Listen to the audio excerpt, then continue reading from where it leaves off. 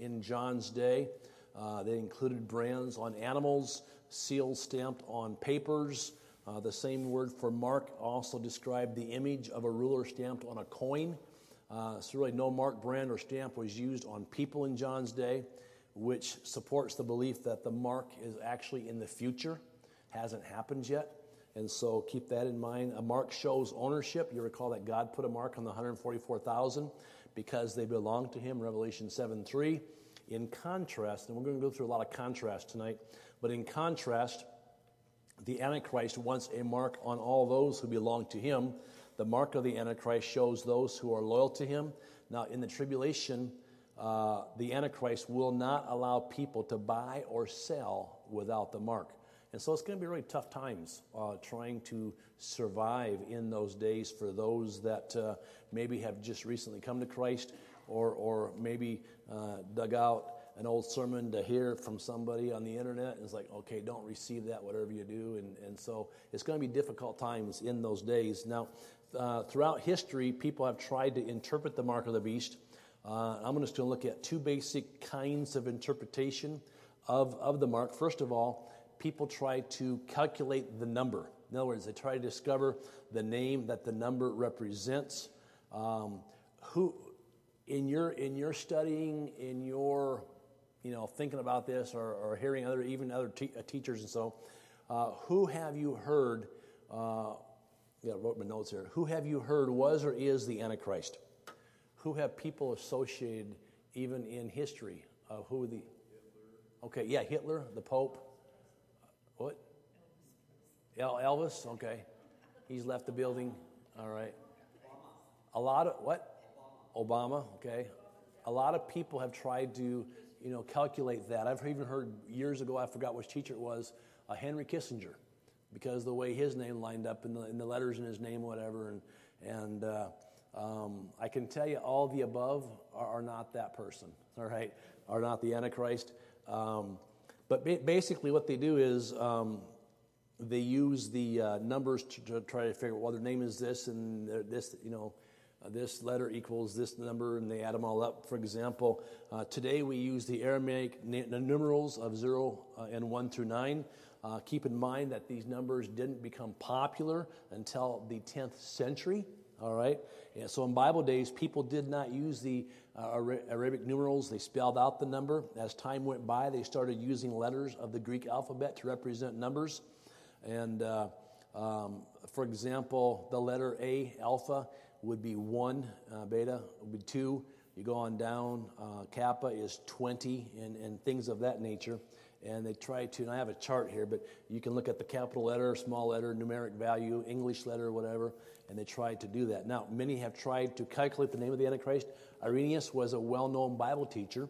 He lived about 100 years after John received this revelation, and he was not sure about the mystery of the mark. The 18 centuries of guesses after him have not brought us any closer to who that might be. But Irenaeus had this idea that the mark might be, and I'm just going to spell it out for you. It's Lateinos. Latinos? I don't know. Anyway, it's a Greek word that means the Roman kingdom. And basically, if you take that English letter, L is 30, plus A is 1, plus T is 300, plus E is 5, plus I is 10, the numeric value to those letters. And N is 50, O is 70, S is 200. You add those numbers all up, it is 666. All right. But I said all that because people keep on guessing. Each generation tries to figure this out. And this is the negative of all this. If a name does not work in the Greek, then they try it in the Hebrew, all right, or Latin. And if it does not give the right total, they'll add a title, Mr. MR, is this me? So they do all kinds of crazy things. And my admonition here is that wastes a lot of time. We don't have to go there, all right? It's not necessary. I think we would do a lot better off if we simply spend time praying and meditating on God's Word and spending time in His presence, doing good deeds or whatever, than trying to figure that out. So you have that numerical value there. The second interpretation of the mark of the beast or Antichrist is probably easier to apply today.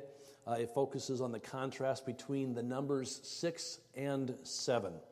Now, 6 is the number of man, correct?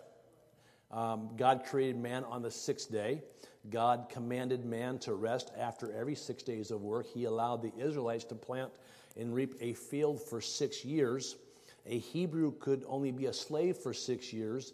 Thus, 6 shows the limits of man. 6 is one short of 7. 7 is the number of completeness or perfection. Several verses in Revelation link God with the number 7. We talked about that from the get-go. The Antichrist builds a kingdom based on worldly wisdom. His number is 666. Now, some say, well, why are there 3 6s in the beast number? Well, one commentator mentioned that each 6 represents a member of the Satanic Trinity. We talked about that last week a little bit. Thus, if God had a mark, God's number would be 777 in that sense.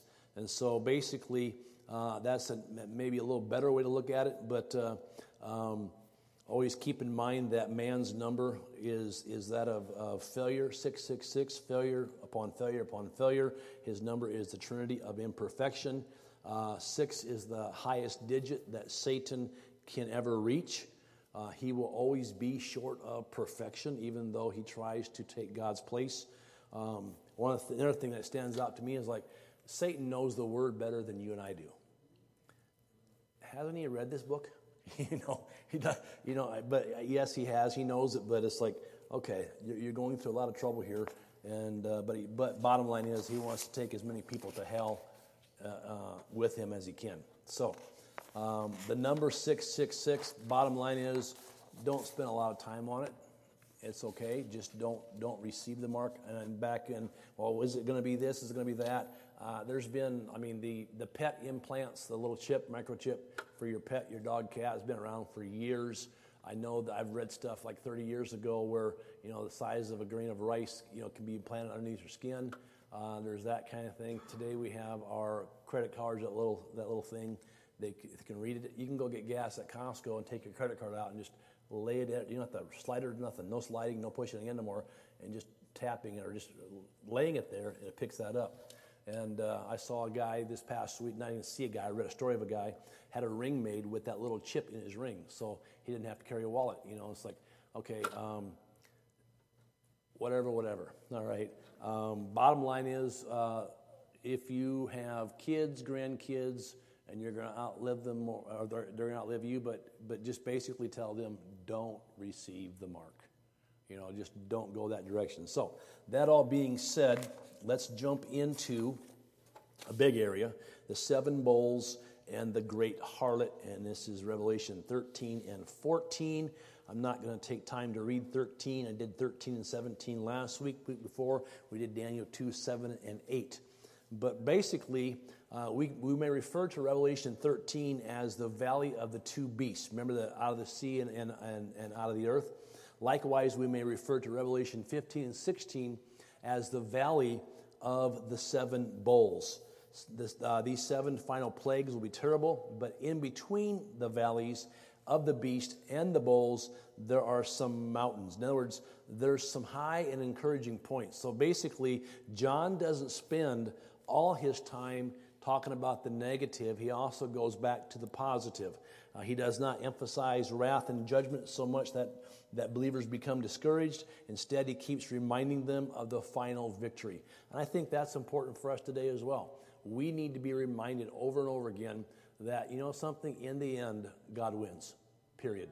He wins big, all right? And so John does that too. John quickly moves beyond the valley of Revelation 13 to the mountains of Revelation 14.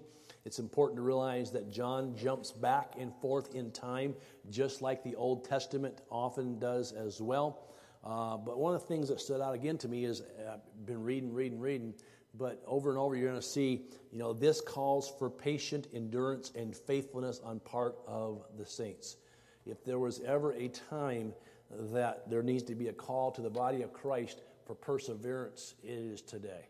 We need to persevere. We need to keep on pressing in and to be faithful, no matter what, being faithful unto the Lord Jesus Christ. So, that all being said, I want to read Revelation 14 first of all, and then we'll talk about the 144,000 again on Mount Zion, etc. So then I looked, and there before me was the Lamb standing on Mount Zion, and with him 144,000 who had his name and his Father's name written on their foreheads. So just as the beast knows those who belong to him, God knows those who belong to God. And so written on their foreheads, verse 2, and I heard a sound from heaven like the roar of rushing waters and like a loud peal of thunder. The sound I heard was like that of harpists playing their harps. And they sang a new song before the throne and before the four living creatures and the elders. No one could learn the song. I love this. No one could learn the song except the 144,000 who had been redeemed from the earth. These are those who did not defile themselves with women. They kept themselves pure. They follow the Lamb wherever he goes.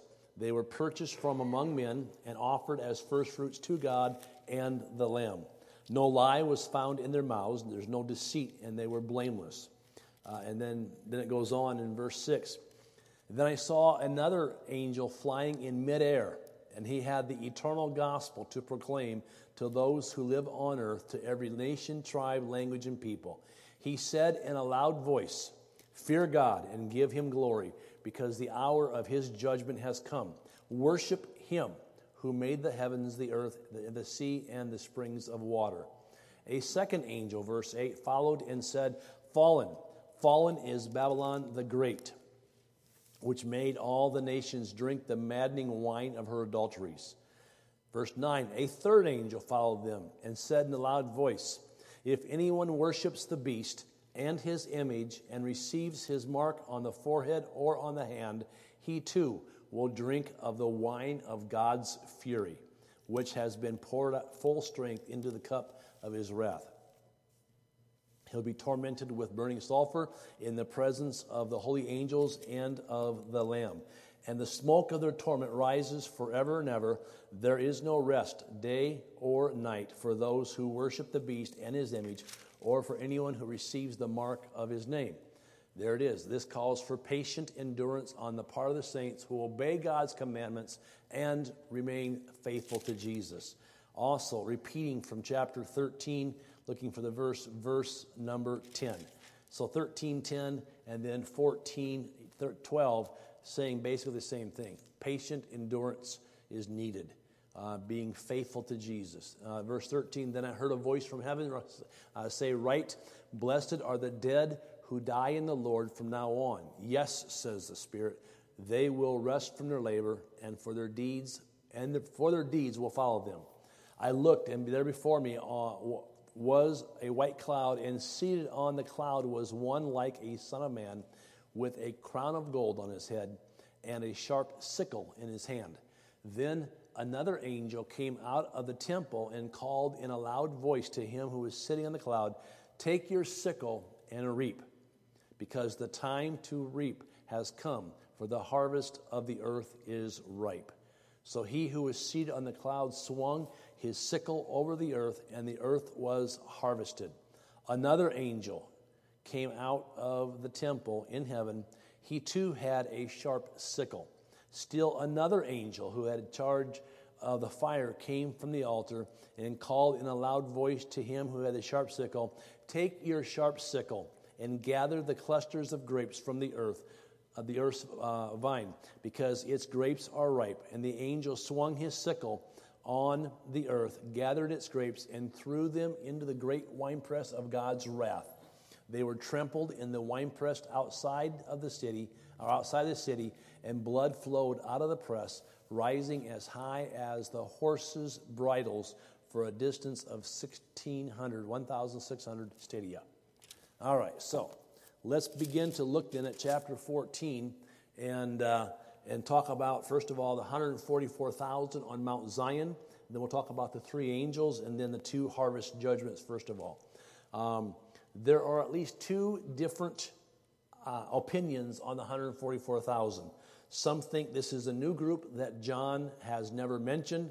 It's hard to be certain, but there are three reasons why we think it's the same 144,000 of Revelation chapter 7, verses 1 through 8. First of all, number one, John took time to explain the 144,000 when he mentioned them back in Revelation chapter 7. It is natural for us to think that this is the group he has already introduced to us. If this were a new group, we would probably expect him to introduce it as a new group, but he refers to them as if we already knew who he was talking about, number one. Second, this 144,000 already has the seal of God on their foreheads, Revelation 14:1. It is likely that these are those that John told us were sealed earlier, back to Revelation chapter 7, verse 3. Third, the number of 144,000 in Revelation 14:1 shows that none of the group has been lost. I like that. In other words, God knows how to keep those who belong to him. All right, so once again, there's that part. Now, it's not important for us to be sure about who the 144,000 are because 2 Timothy 2:19 says the Lord knows those who are his. God knows. However, there are at least four important truths we should know about this group, and I have them listed out there for you. Number one, the 144,000 of Revelation 14 have the name of God and the Lamb in their foreheads, or on their foreheads. And so, first of all, this shows they belong to God. In contrast now, the worldly people of Revelation 13 receive a mark on their forehead or on their hand, their right hand. This mark or number this mark is the name or number of the beast. The mark shows that these people belong to the beast. Now, the judgment is going to be very easy for God, and I say that because those who belong to the devil wear his mark or brand, and those who belong to God wear God's mark or God's seal. Remember that all true believers are sealed with the Holy Spirit, back to Ephesians chapter 1, 13 and 4, verse 30. On Judgment Day, the seals on people will show who they belong to. The seals will be on people, so you better have God's seal on you, is what I'm saying, all right? God, Satan, and humans brand what belongs to them, number one. Number two, the 144,000 stand on Mount Zion with the Lamb. In contrast, Satan stands on the sand. Back to Revelation 13:1, also Matthew 7. Mount Zion is a symbol of deliverance.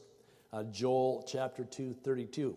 John's vision here is of a heavenly Mount Zion. This gives us a picture of future victory. The Antichrist on the sand will roar and devour for a short time, but the Lamb will stand as the eternal victor on a mountain or stone. And so once again, the kingdom of the beast is a kingdom built on sand, or on sand. It's unstable, it's shaky, compared to the kingdom of the Lamb, which is a rock. Now, what is sand? Sand is simply the disintegration of rock, a part of, a piece of, but not the whole. Once again, the number 6 will never raise up to be the number 7. It will always be imperfect in that sense. And so they stand on Mount Zion with the Lamb. So we have that contrast versus the beast on the sand versus the Mount Zion rock illustration. Number 3, the 144,000 sing a unique song of redemption. Now, the Bible says that no one else can learn this song. Why is that? Anyone? Why can no one else learn that song they're singing? Because they're not redeemed. Not redeemed, or what else? When a person sings a song, what often makes it powerful is the experience that person had. And they're writing from a heart experience or something from life that's part of them. But the Bible says the song, no one else can learn it. The song is united with things that happen. There are some things that a person can only learn through experience. In other words, Solomon can never sing the songs of David. He can learn the melodies, he can learn the words, but he can never fully learn the songs, because some songs are more than a melody or a word. Some songs are sung because of the experience of the singer. Now, sinners might sing Amazing Grace, but they will never really know the song until they know the Savior. All right? And so likewise, which of us can really learn to sing the song Noah sings about the flood? We weren't there, so it's not going to mean as much to us. So they have their own songs. Now, they're a contrast. I put in my notes here is the saints sing a new song. Contrast that with the sinners who are forced to worship the image of the beast. All right? A contrast once again. And so number 4 then, the fourth thing, the 144,000 are, I just put sexually pure. And keep this in context of what it says here. It's important to interpret the verse in its context. Sexual relationships can either be holy or unholy. In the days of the apostles, keep in mind there were many pagan temples with harlots. Unholy sex with a harlot was part of the religion of these temples. Now, Paul wrote, and we'll get to this in our study on Sunday mornings coming up, but Paul wrote to the Corinthians about this problem, 1 Corinthians chapter 6. Sexual sins were a big problem for some of John's readers as well. But the 144,000 did not defile themselves with these evil temptations, with the temple prostitutes and such. They were not defiled. No lie was found in them. In other words, they were truthful. They were not deceptive or deceived, whatever. There's no deceit found in them. They were blameless. They were holy. And so basically, they were set apart. Now, what is the key then for you and I to remain pure before the Lord? It says here in verse 4, they followed the Lamb wherever he goes. The key for you and I being pure before God and remaining pure before God is to keep on following the Lamb wherever he goes. A little sermon within the context of that, but basically they were pure, all right? Separated from the world, sanctified. We're going to be talking about this for the church in Corinth this coming Sunday. As I mentioned last Sunday, we're starting a new series. And interesting that Corinth they had a lot of problems. Let's put it that way. The church in Corinth, a lot of problems. And yet in chapter 1, Paul comes along and says, to those who are holy, sanctified, set apart. And so saints is the King James, I think, says. But basically, even though they had a lot of problems, God was still working in them. And everything might not be realized yet, but God's hand was upon them. And Paul calls them saints and holy, even though on the outside, probably not quite there yet, But we'll talk about that Sunday. Anyway, so we have the 144,000 at Mount Zion. Let's talk about the 3 angels, verses 6 through 13. The messages of the 3 angels are also like mountains between the valleys of the beast and the bulls, basically encouraging the readers. The first is this. The first angel, number 1, preaches the gospel. Now, Matthew 24:14 says, this gospel will be preached in the whole world as a testimony for all. Then the end will come. And I've never saw that before in context of right here, of the angel preaching the eternal gospel of Jesus Christ. And basically what's happening here is God's doing everything he can to save people. He's doing everything he can to rescue sinners from sin and to get them to heaven, to be with him. And so basically here, the gospel is going to be preached. And it says in verse 6, I saw another angel flying in midair. He had the eternal gospel to preach, to proclaim to those who live on earth. Now, usually God uses humans, you and I, to preach and to share the gospel. But at the darkest hour on earth, God sends an angel to proclaim and preach the good news. Now, this is the same good news that the apostles preached.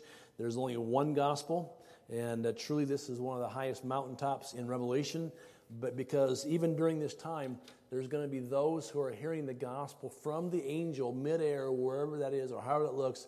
There's going to be an angel preaching the gospel, calling people to repentance. I mean, Jesus came. What was the message he preached? He preached repentance. And so I'll just say it this way. Any preacher worth his or her salt needs to preach repentance. all right, and people getting right with God. And so many are going to hear the message for the first time in the tribulation. God is still seeking people who will turn to him. Now, why does God use an angel to preach? There could be several reasons. First of all, we believe the church is already in heaven. Well, if we're in heaven, we're not preaching the gospel kind of thing. Number one. Number two, the world is in chaos. I mean, half of the world has not yet heard the gospel. The two witnesses and the 144,000 served the Lamb. Those saved in the tribulation, will witness to others. But the world's a mess at this time, okay? And it's even now, but it's getting worse. But number three, the task is great and the time is short. Once again, God is not willing that any should perish, but that all would come to repentance. And so other questions I have then is, God sends this angel to preach, but how does he do it? How does one angel preach to every tribe, tongue, nation, language, group, whatever? I don't know. Does he have other angels under his authority? I don't know. Is the preaching in various languages for them to understand? Once again, we can be sure that God has all kinds of good answers for these questions that we don't know yet and might not ever know, but meanwhile, we rejoice that God gives people, mankind, one more chance to repent. One more time. I mean, God's net is open. He wants to bring in the fish. He wants to bring in the harvest. And God's doing all he can to make sure people hear and understand so they will be without excuse. All will hear. Matthew 24:14. And so number one. Number two, the second angel announces the fall of Babylon. This is Revelation 14:8.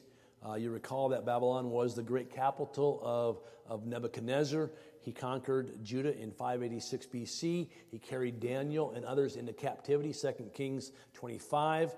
But Babylon was once the capital of the enemy of Israel. In Revelation, Babylon represents the city of Rome. Rome represents the opposite of Jerusalem. Jerusalem is known for Christ. Rome is known for the Antichrist. All the Roman emperors, like Domitian, ruled from Rome. John compares the influence of Rome to the influence of wine. When people get drunk, they often do stupid and foolish things. Nations under the influence of Rome committed spiritual adultery. Now, we're going to study this thoroughly as we get chapter 18, but basically, John announces the fall here by the angel to encourage believers. Once again, God is in control. Keeping that thought in mind as well as we walk through this. The third angel emphasizes the need to remain faithful to Jesus. Note once again the contrast between Rome's wine and God's wine. Those who drank Rome's wine, as I said, committed spiritual adultery, but God is going to force some to drink another wine, and that is the wine of God's wrath. Also keep in mind that God's wrath is not temporary. The lake of fire is eternal. It's forever and ever. Revelation 14:11. And the smoke of their torment rises forever and ever. There is no rest, day or night, for those who worship the beast and his image, or for anyone who receives the mark of his name. Once again, the contrast. I said there's lots of contrast here. The contrast in those who follow Christ and those who follow the Antichrist. Those who take the mark of the beast go to the lake of fire. There is no rest there. All right? It's forever and ever, as I just read. But those who die for Christ go to heaven. These rest from their work. Verse 13, Revelation 14. So John uses that contrast as well to encourage believers, be patient. This calls for patient endurance and faithfulness on the part of the saints. And so we have those contrasts as well. Now let's go on and talk about the two harvest judgments, Revelation 14 through 20. The first one is, the first picture is of a grain harvest. Now, most biblical teachers, commentators, believe and think that the one like the Son of Man is Jesus Christ, Revelation 14:14. It was the Lamb who started the process of judgment, you recall, by opening the seals on the scroll that had writing on both sides. Here, the Lamb swings a sickle and reaps the ripe grain of the earth. Now, the vision is very brief, and teachers do not agree on its meaning, but it seems to be a summary of coming judgment in the context of it all. As grain in a field is cut down, Jesus will cut down the wicked. Did you catch that? He will cut down the wicked. So the first picture is of a grain harvest. The second one is of a grape harvest. The grape harvest speaks of judgment. Grapes trampled in the winepress. Basically, what John is doing here in chapter 14, we'll cover this more later, but John is describing the battle of Armageddon. All right? John compares Armageddon to a giant winepress. As Jesus tramples the nations, blood flows out. If you got your Bibles, turn to Isaiah 63. Isaiah 63 is kind of ties in right here. Isaiah 63, 1 through 6. I'm reading from the ESV, the English Standard Version. It speaks of the Lord's day of vengeance.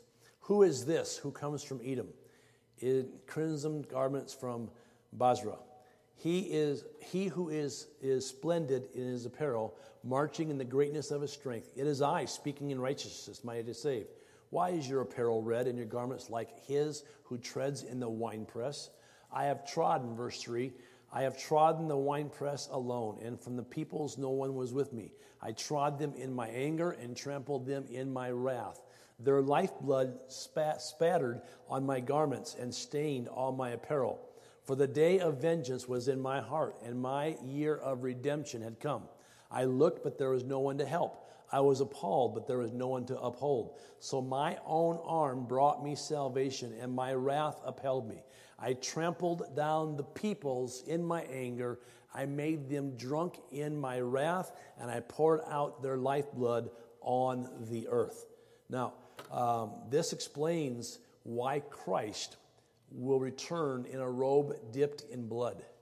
And we'll see that more in Revelation 19, verse 13, as we study that. But John is simply mentioning this, again, to encourage believers to persevere.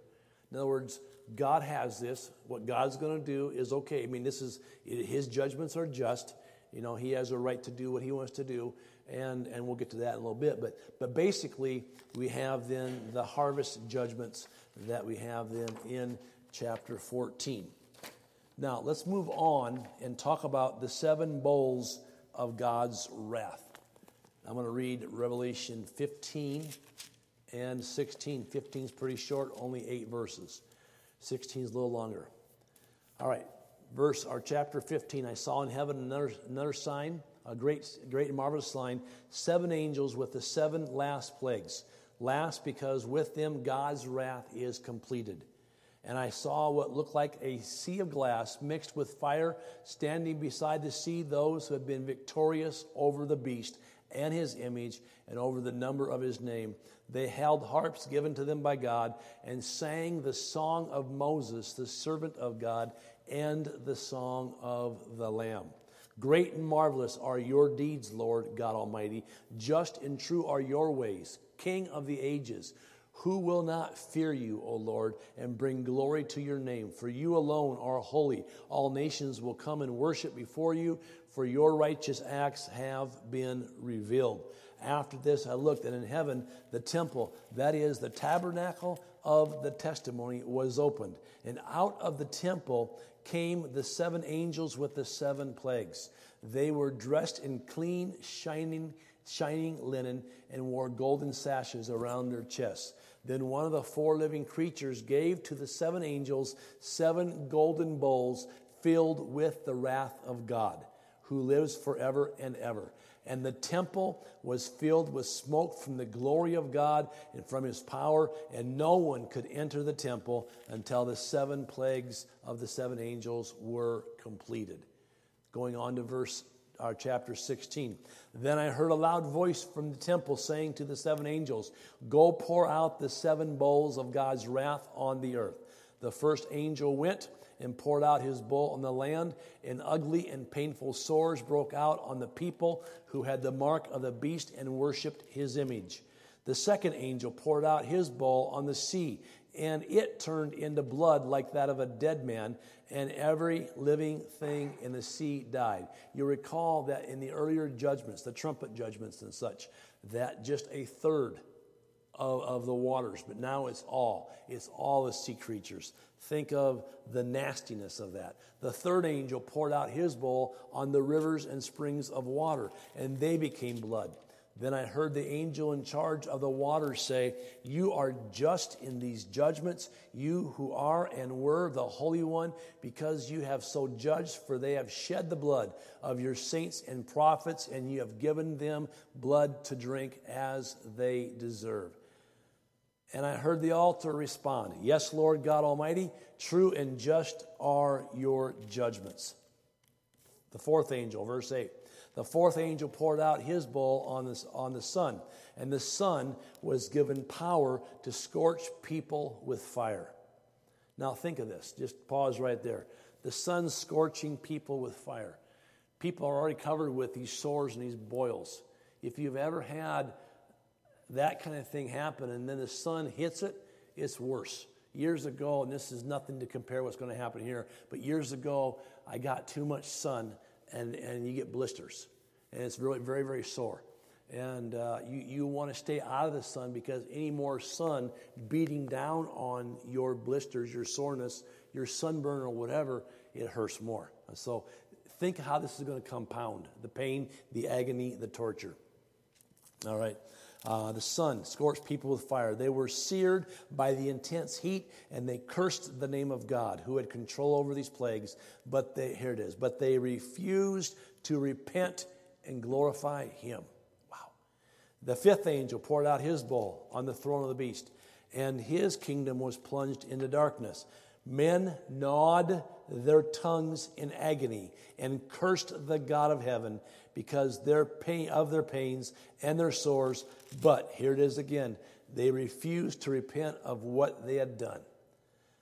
The sixth angel, verse 12. The sixth angel poured out his bowl on the great river Euphrates, and its water was dried up to prepare the way for the kings from the east.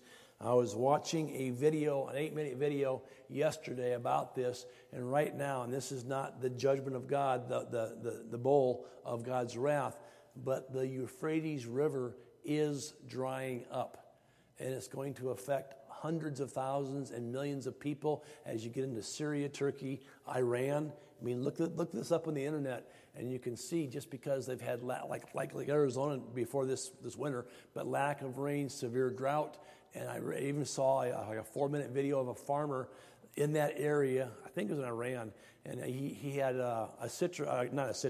he had a grove, and I forgot what fruit or nut he was growing.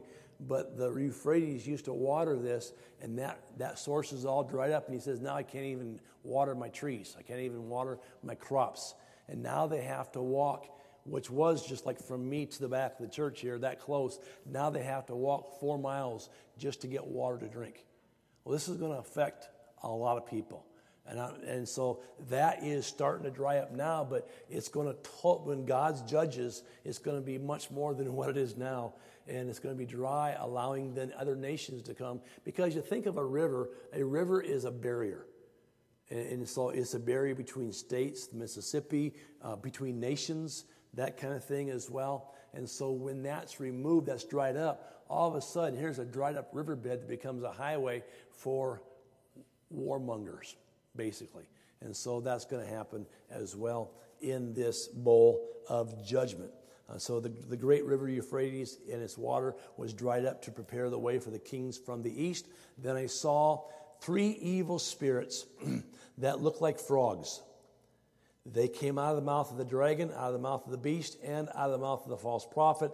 They are spirits of demons performing miraculous signs, and they go out to the kings of the whole world to gather them for the battle of the great day of God Almighty. In other words, they're going to perform these miraculous signs and such just to convince these kings, these world leaders of hey, come be part of this. All of this is God orchestrating what God's going to do. I mean, Satan might think he's all high and mighty and has it all under control and whatever, but God's orchestrating all this, all right? Be assured of that. And then in the middle of all that, behold, Jesus speaking, if you have a red print edition of the Bible, behold, I come like a thief. So a thief comes and no one knows they come, for the most part. I mean, a good thief, to be a good thief means you're going to go under stealth, entrance, whatever. You're going to get what you want. You're going to break in. You're going to enter, whatever. And years ago, when I first came here, 20-some years ago, there was they call him the rock burglar. And it was in Scottsdale, and he would go through, he'd take a rock, he'd break a window in the bathroom, because the bathroom windows, for the most part, don't have an alarm thing on it, because the big bathroom windows don't open, and so they don't put an alarm on it. So this guy, they finally caught him after years, but he would take a rock, break the bathroom window, break in, steal jewelry, whatever, go out that window, and they called him the Scottsdale rock burglar. Look it up on the internet, it might be there yet. But that was like 20-some years ago when I first came here. But a thief. I come like a thief, Jesus says. Blessed is he who stays awake and keeps his clothes with him, so that he may not go naked and be shamefully exposed. Then they gathered the kings together to a place that in Hebrew is called Armageddon. The seventh angel poured out his bowl into the air, and out of the temple came a loud voice from the throne saying, "It is done." Then there came flashes of lightning, rumblings, peals of thunder, and a severe earthquake. Check this out. No earthquake like it has ever occurred since man has been on earth.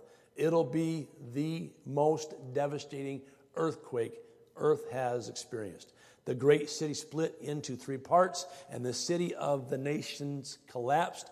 God remembered Babylon the Great and gave her the cup filled with the wine of the fury of his wrath. Verse 20, every island fled away, and the mountains could not be found. Think about that. Every island fled away. Those that are living in Hawaii, sorry, you might want to sell your nice condo or whatever in Hawaii. Or those who live in the mountains, all right? Every island fled away. The mountains could not be found. From the sky, this is crazy. From the sky, huge hailstones of about 100 pounds. More accurately, 75 pounds, but 75 or 100, they're still big, all right? You don't want one of these falling on you. And so the NIV's off by 25 pounds. I just wrote 75 in my margin. About 100 pounds each fell upon men, and they cursed God on account of the plague of hail, because the plague was so terrible. I don't know about you. I've gotten peppered out riding quad in the forest before with hailstones the size of marbles. That ain't fun. I mean, this has been the year that you, Alvin and Jan, that you went to Show Low to pick up your vacuum, was the year I was out in the forest where it rained like 3 inches in an hour. You were in town. You were getting gas in Overguard. And I remember being out there with the guys, and it was lightning. It was raining so hard, and hail was hitting. And I'm on a quad. They're in UTVs with a roof on it. Not much protection, but a little protection. I'm on a quad getting peppered. It's like, let's go under the trees because it'll hurt less. Okay, we go under the trees. Lightning's coming. This is not a good place to be when it's lightning out. And that's just a little marble-sized hailstone. Think of a 75-pound chunk of ice. Boom. You're flattened.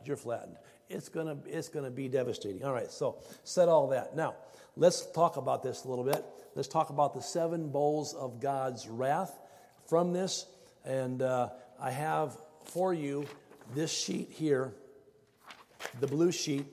And look at figure 11:4, and you can see the similarity in the 7 trumpets and the 7 bowls, how they affect the trumpets, the land, the sea, the rivers, the heavens, mankind, and you can see the similarities in that, and then it gives you cross references for that.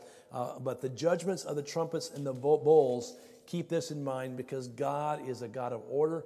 There's a pattern here. The first trumpet and the first bowl are judgments on the land. The second trumpet and the second bowl are judgments on the sea.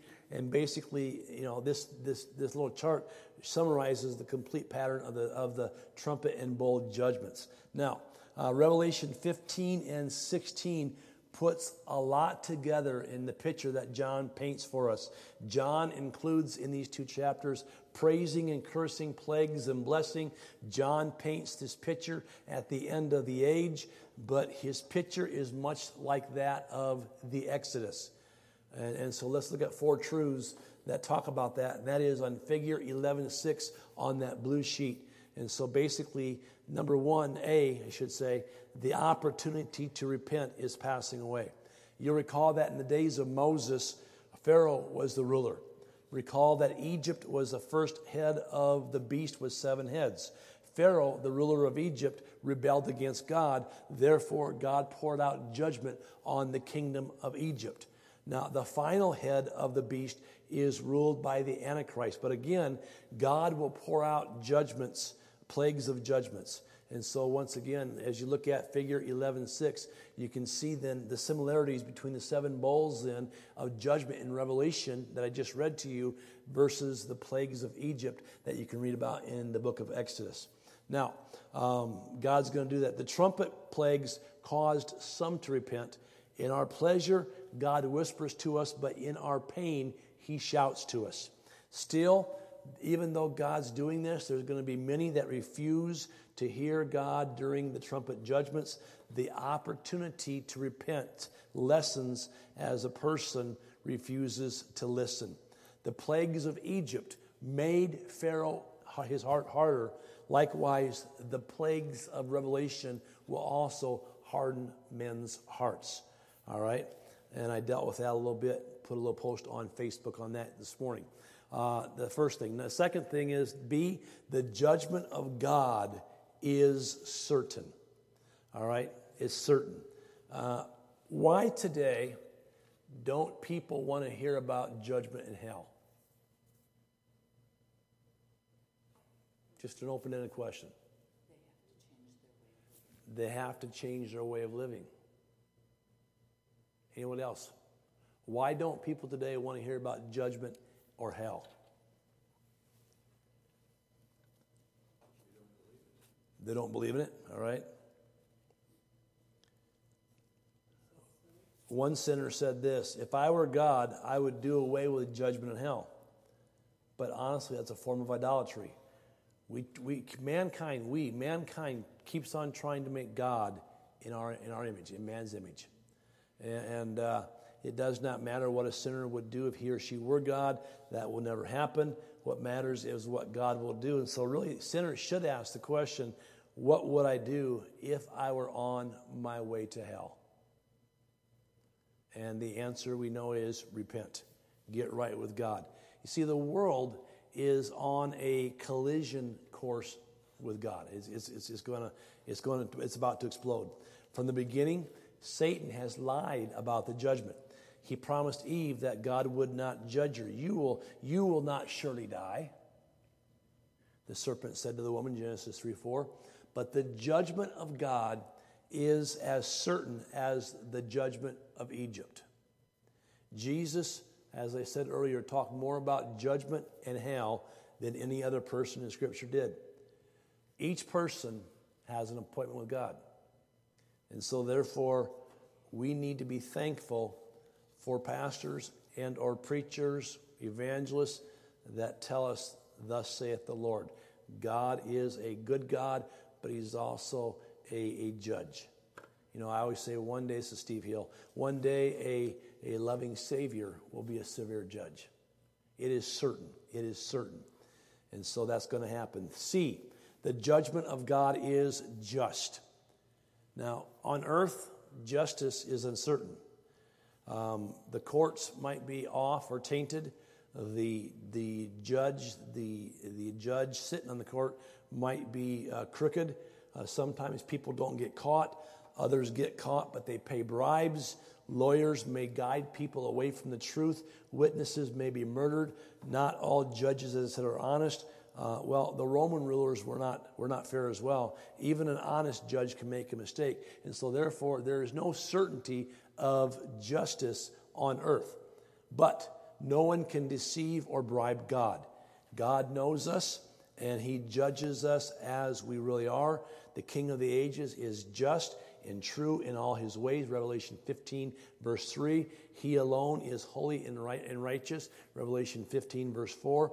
And so the day is coming when our just judge will hand out his justice. He will give sinners exactly what their sin is due. He will punish mankind for not repenting and getting right with God. The judgment of God is just. Even the voice from heaven, your judgments, you are just in these judgments. You who are and were the Holy One. I mean, you have a right to do this. He is God, and really we have no say in the matter except, Lord, have mercy on me. I repent of my sin. D, the one who crosses the sea. And I'll close with this one. The one who crosses the sea will sing. And I saw what seemed or looked like a sea of glass mixed with fire, and standing beside the sea, those who have been victorious over the beast and his image and over the number of his name. They held harps given to them by God and sang the song of Moses, the servant of God, and the song of the Lamb. Now, after the plagues in Egypt, the children of Israel came to the Red Sea. This Red Sea separated them from the promised land, but God enabled them miraculously to cross it. Then, beside the sea, they sang the victorious song of Moses. See, God always makes a way. God always makes a way. Even with every temptation, he makes a way to pass through it, and the tambourine is just beyond the temptation. You recall that Deborah and the people sang after they defeated their enemies, Judges chapter 5. Miriam led the women in a celebration. They danced to the Lord on the far side of the Red Sea. They rejoiced as they sang the song of Moses. Those who overcome the beast will sing a song of victory. They will celebrate beside the sea of glass and fire. There they will sing the song of Moses, it says, and the Lamb. Now, why is Moses mentioned? Because Moses is a type of Christ. John also mentions Moses because the story of Revelation is a lot like the story of Egypt. Each generation must escape the bonds of sin. Each group of believers must trust in God to take them through the quote-unquote Red Sea, sea glass or whatever. And so they will sing. The ones who cross the sea will sing. Looking in the backside of that, I'm going to stop right there. My time is done. Didn't get through this as I didn't think I probably would, but I gave myself 2 weeks in this lesson. So take this outline with you for next week, but we'll talk about in Revelation chapter 17 as well as 18, the harlot on the beast. Who is the harlot? Why does John compare the city of the Antichrist to a harlot? And so we'll talk more about that next week. So if you haven't done so, read 17. We read it last week, but also chapter 18. We'll get into that more next week. All right? God bless you all. Thanks for being here. Have a great evening in the Lord, a great week in the Lord. This Sunday, we're starting 1 Corinthians chapter 1, and we'll go through that and more about that later. So God bless you all.